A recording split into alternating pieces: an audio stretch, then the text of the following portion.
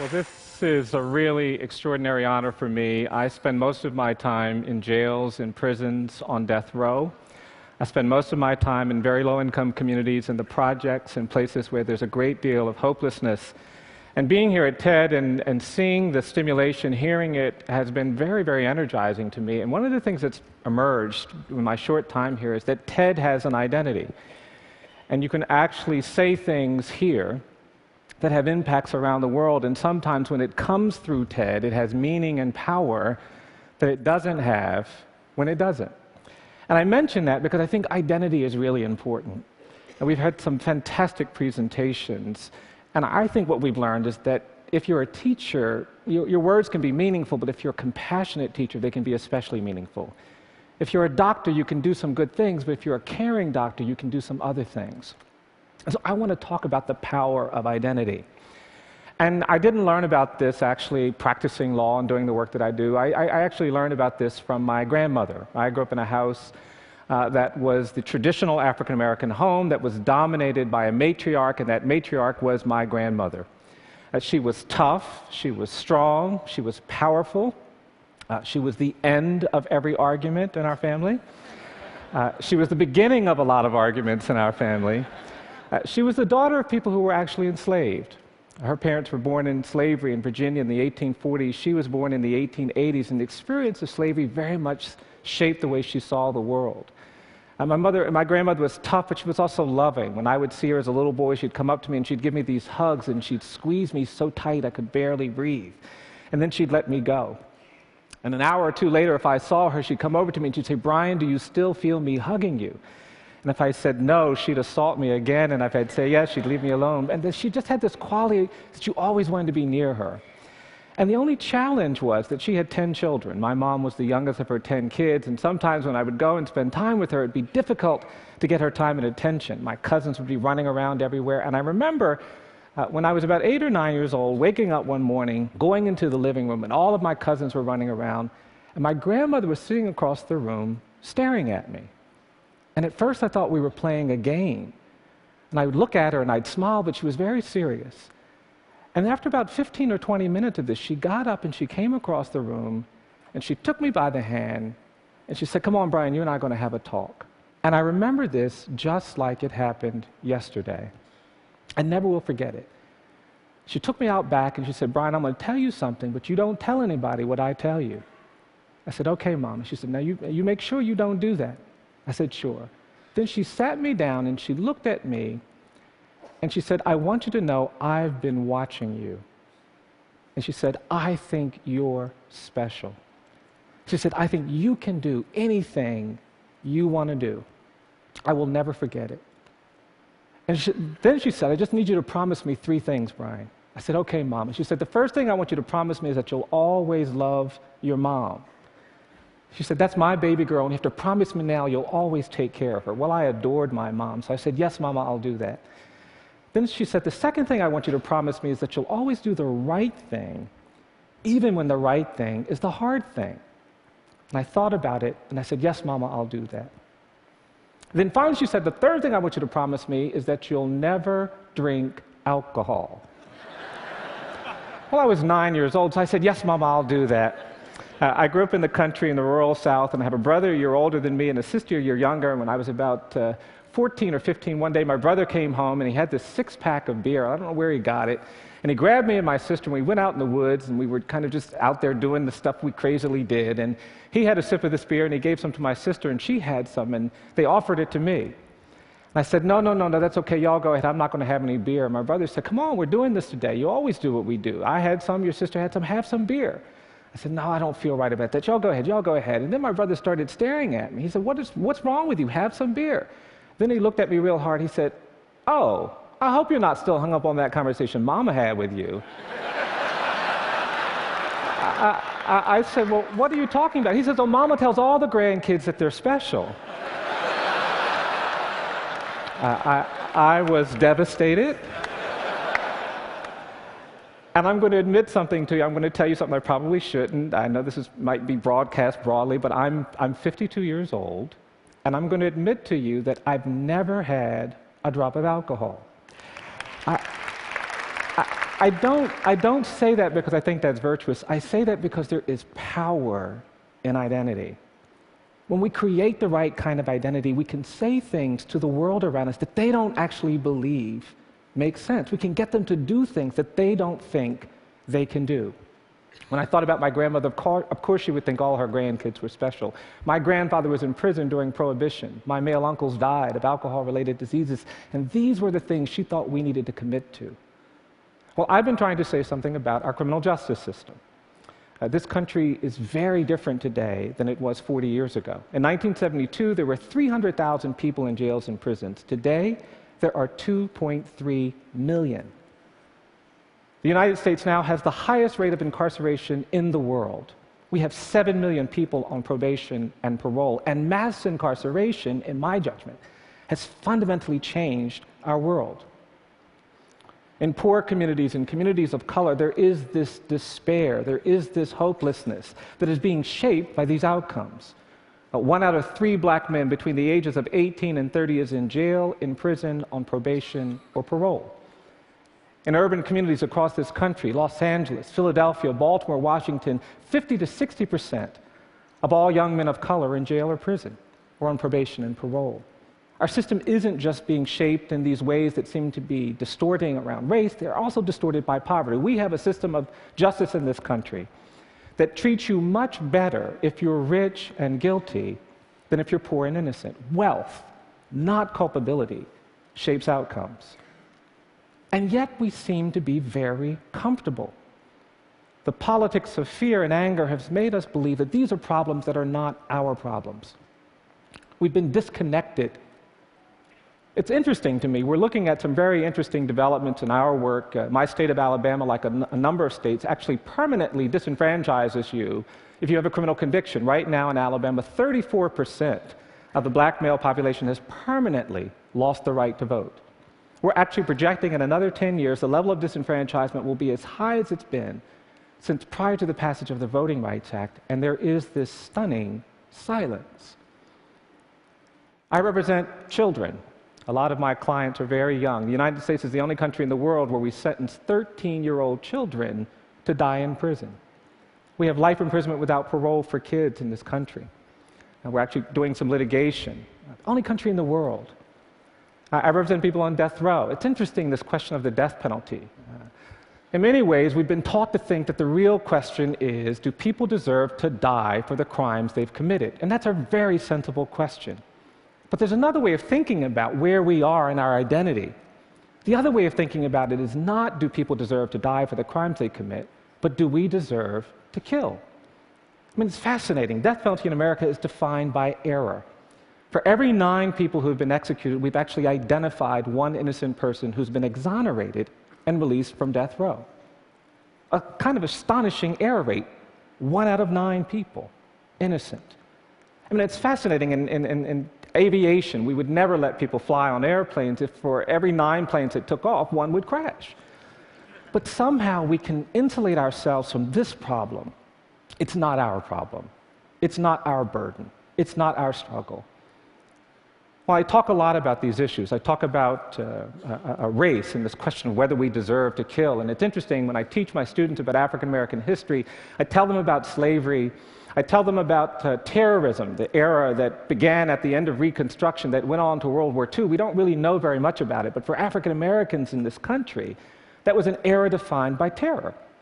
In many communities, people had to worry about being lynched. They had to worry about being bombed. It was the threat of terror that shaped their lives. And these older people come up to me now, and they say, Mr. Stevenson, you give talks, you make speeches, you tell people to stop saying we're dealing with terrorism for the first time in our nation's history after 9/11. They tell me to say, tell them that we grew up with that. And that era of terrorism, of course, was followed by segregation and decades of racial subordination and apartheid. And yet we have in this country this dynamic where we really don't like to talk about our problems. We don't like to talk about our history. And because of that, we really haven't understood what it's meant to do the things we've done historically. And we're constantly running into each other. We're constantly creating tensions and conflicts. We have a hard time talking about race. And I believe it's because we are unwilling to commit ourselves to a process of truth and reconciliation. In South Africa, people understood that we couldn't overcome apartheid without a commitment to truth and reconciliation. In Rwanda, even after the genocide, there was this commitment. But in this country, we haven't done that. I was giving this lecture in Germany, some lectures in Germany about the death penalty. It was fascinating because one of the scholars stood up after the presentation and said, well, it's deeply troubling to hear what you're talking about. I said, well, we don't have the death penalty in Germany. And of course, we can never have the death penalty in Germany. And the room got very quiet, and this woman said, there's no way with our history we can ever engage in the systematic killing of human beings. It would be unconscionable for us to, in an intentional, deliberate way, set about executing people. And I thought about that. What would it feel like to be living in a world where the nation-state of Germany was executing people, especially if they were disproportionately Jewish? I couldn't bear it. It would be unconscionable.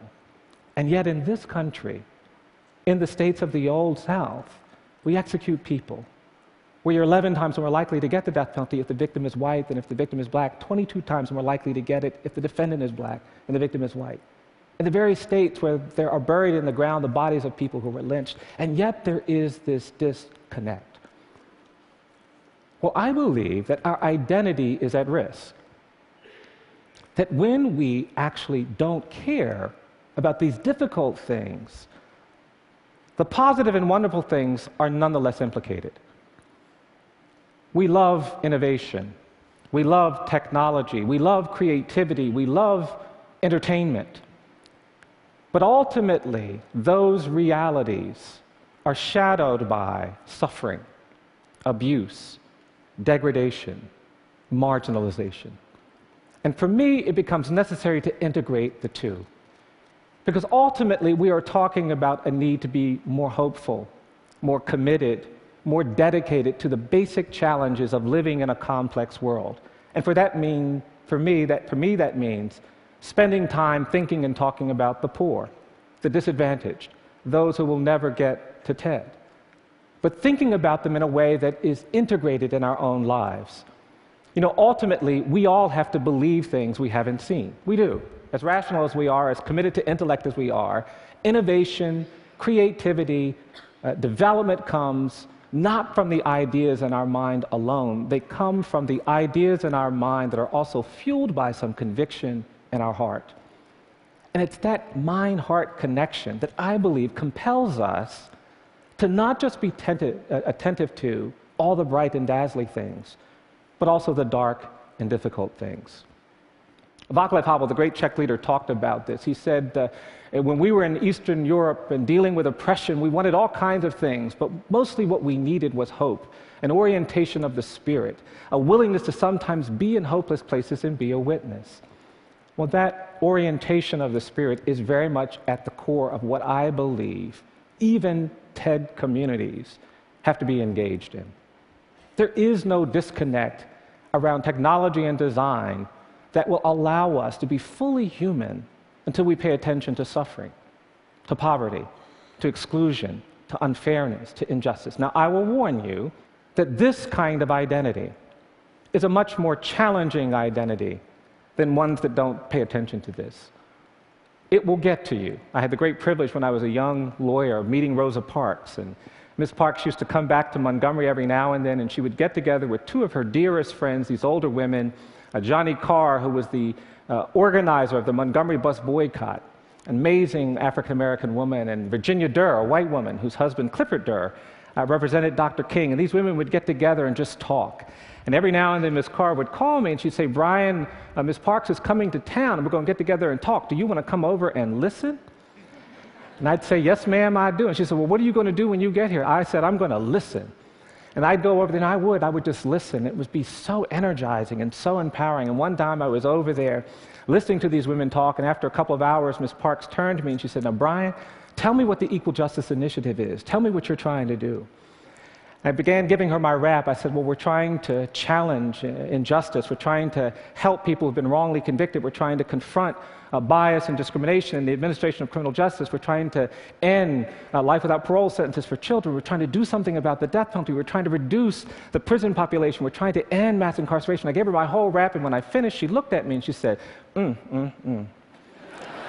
She said, that's going to make you tired, tired, tired.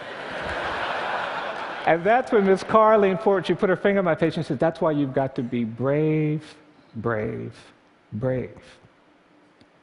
And I actually believe that the TED community needs to be more courageous. We need to find ways to embrace these challenges, these problems, the suffering.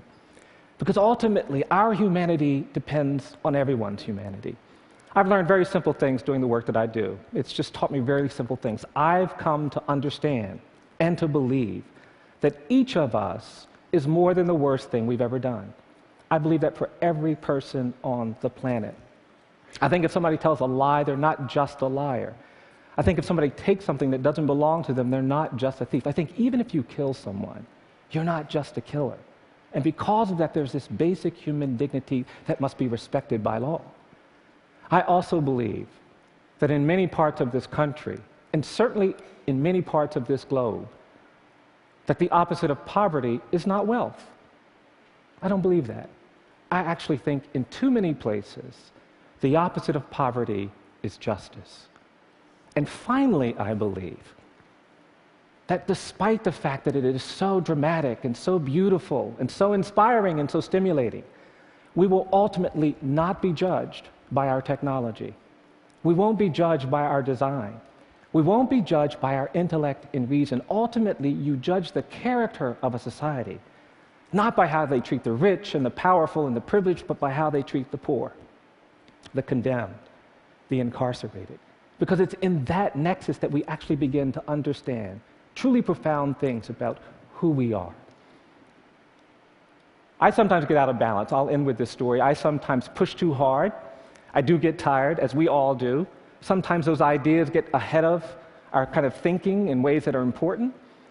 And I've been representing these kids who've been sentenced to do these very harsh sentences, and I go to the jail and I see my client who's 13 and 14, and he's been certified to stand trial as an adult, and I start thinking, well, how did that happen? How can a judge turn you into something that you're not? And the judge has certified him as an adult, but I see this kid, and I was up too late one night, and I started thinking, well, gosh, if the judge can turn you into something that you're not, the judge must have magic power. I said, yeah, Bryan, the judge has some magic power. You should ask for some of that. And because I was up too late and wasn't thinking real straight, I started working on a motion.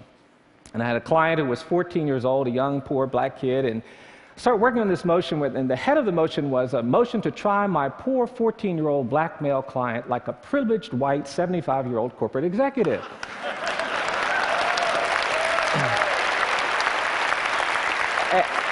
And I put in my motion that there was prosecutorial misconduct and police misconduct and judicial misconduct. There was a crazy line in there about how there's no conduct in this county, it's all misconduct. And the next morning I woke up and I thought, now, did I dream that crazy motion or did I actually write it? And to my horror, not only had I written it, but I had sent it to court. A couple months went by and I just had forgotten all about it. And I finally decided, oh gosh, I got to go to the court and do this crazy case. And I got in my car and I was feeling really overwhelmed. And I got in my car and I went to this courthouse and I was sitting, oh, this is going to be so difficult, so painful.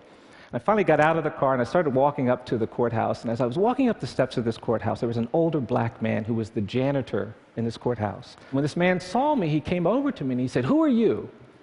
I said, I'm a lawyer. He said, you're a lawyer? I said, yes, sir. And this man came over to me and he hugged me. And he whispered in my ear, he said, I'm so proud of you. And I have to tell you, it was energizing. It connected deeply with something in me about identity, about the capacity of every person to contribute to community, to perspective that is hopeful. Well, I went into the courtroom, and as soon as I walked inside, the judge saw me coming in. He said, Mr. Stevenson, did you write this crazy motion? I said, yes, sir, I did, and we started arguing. People started coming in because they were just outraged. I had written these crazy things. And police officers were coming in, and assistant prosecutors and clerk workers. And before I knew it, the courtroom was filled with people angry that we were talking about race, that we were talking about poverty, that we were talking about inequality.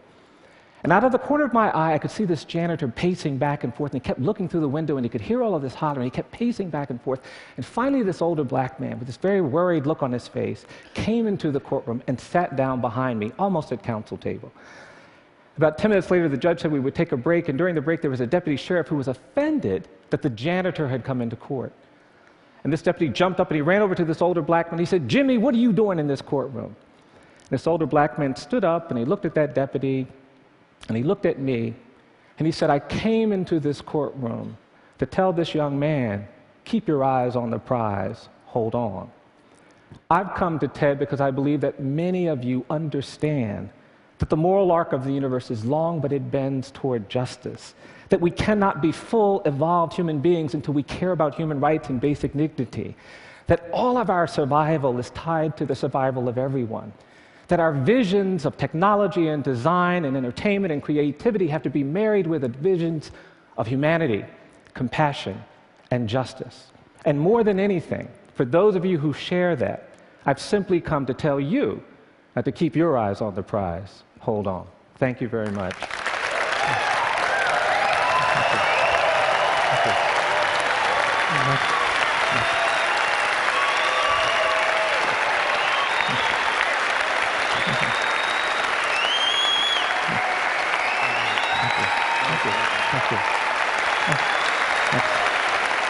Bryan, so you heard and saw an obvious desire by this audience, this community, to help you on your way and to do something on this issue. Other than writing a check, what could we do? Well, there are opportunities all around us. If you live in the state of California, for example, there is a referendum coming up this spring where actually there's going to be an effort to redirect some of the money we spend on the politics of punishment. For example, here in California, we're going to spend $1 billion on the death penalty in the next 5 years. $1 billion. And yet, 46% of all homicide cases don't result in arrests. 56% of all rape cases don't result. So there's an opportunity to change that. And this referendum would propose having those dollars go to law enforcement and safety. And I think that opportunity exists all around us. Now, there's been this huge decline in crime in America over the last 3 decades. And part of the narrative of that is sometimes that it's about increased incarceration rates. What would you say to someone who believed that? Well, actually, the violent crime rate has remained relatively stable. You know, the great increase in mass incarceration in this country wasn't really in violent crime categories. It was this misguided war on drugs. That's where the dramatic increases have come in our prison population.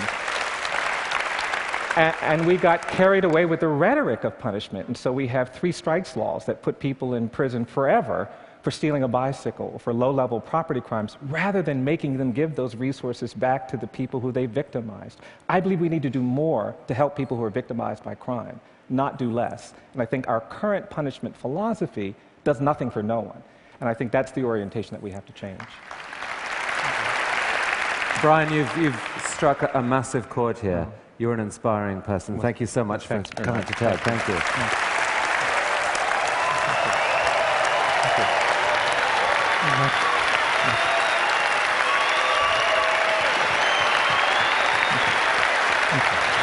you.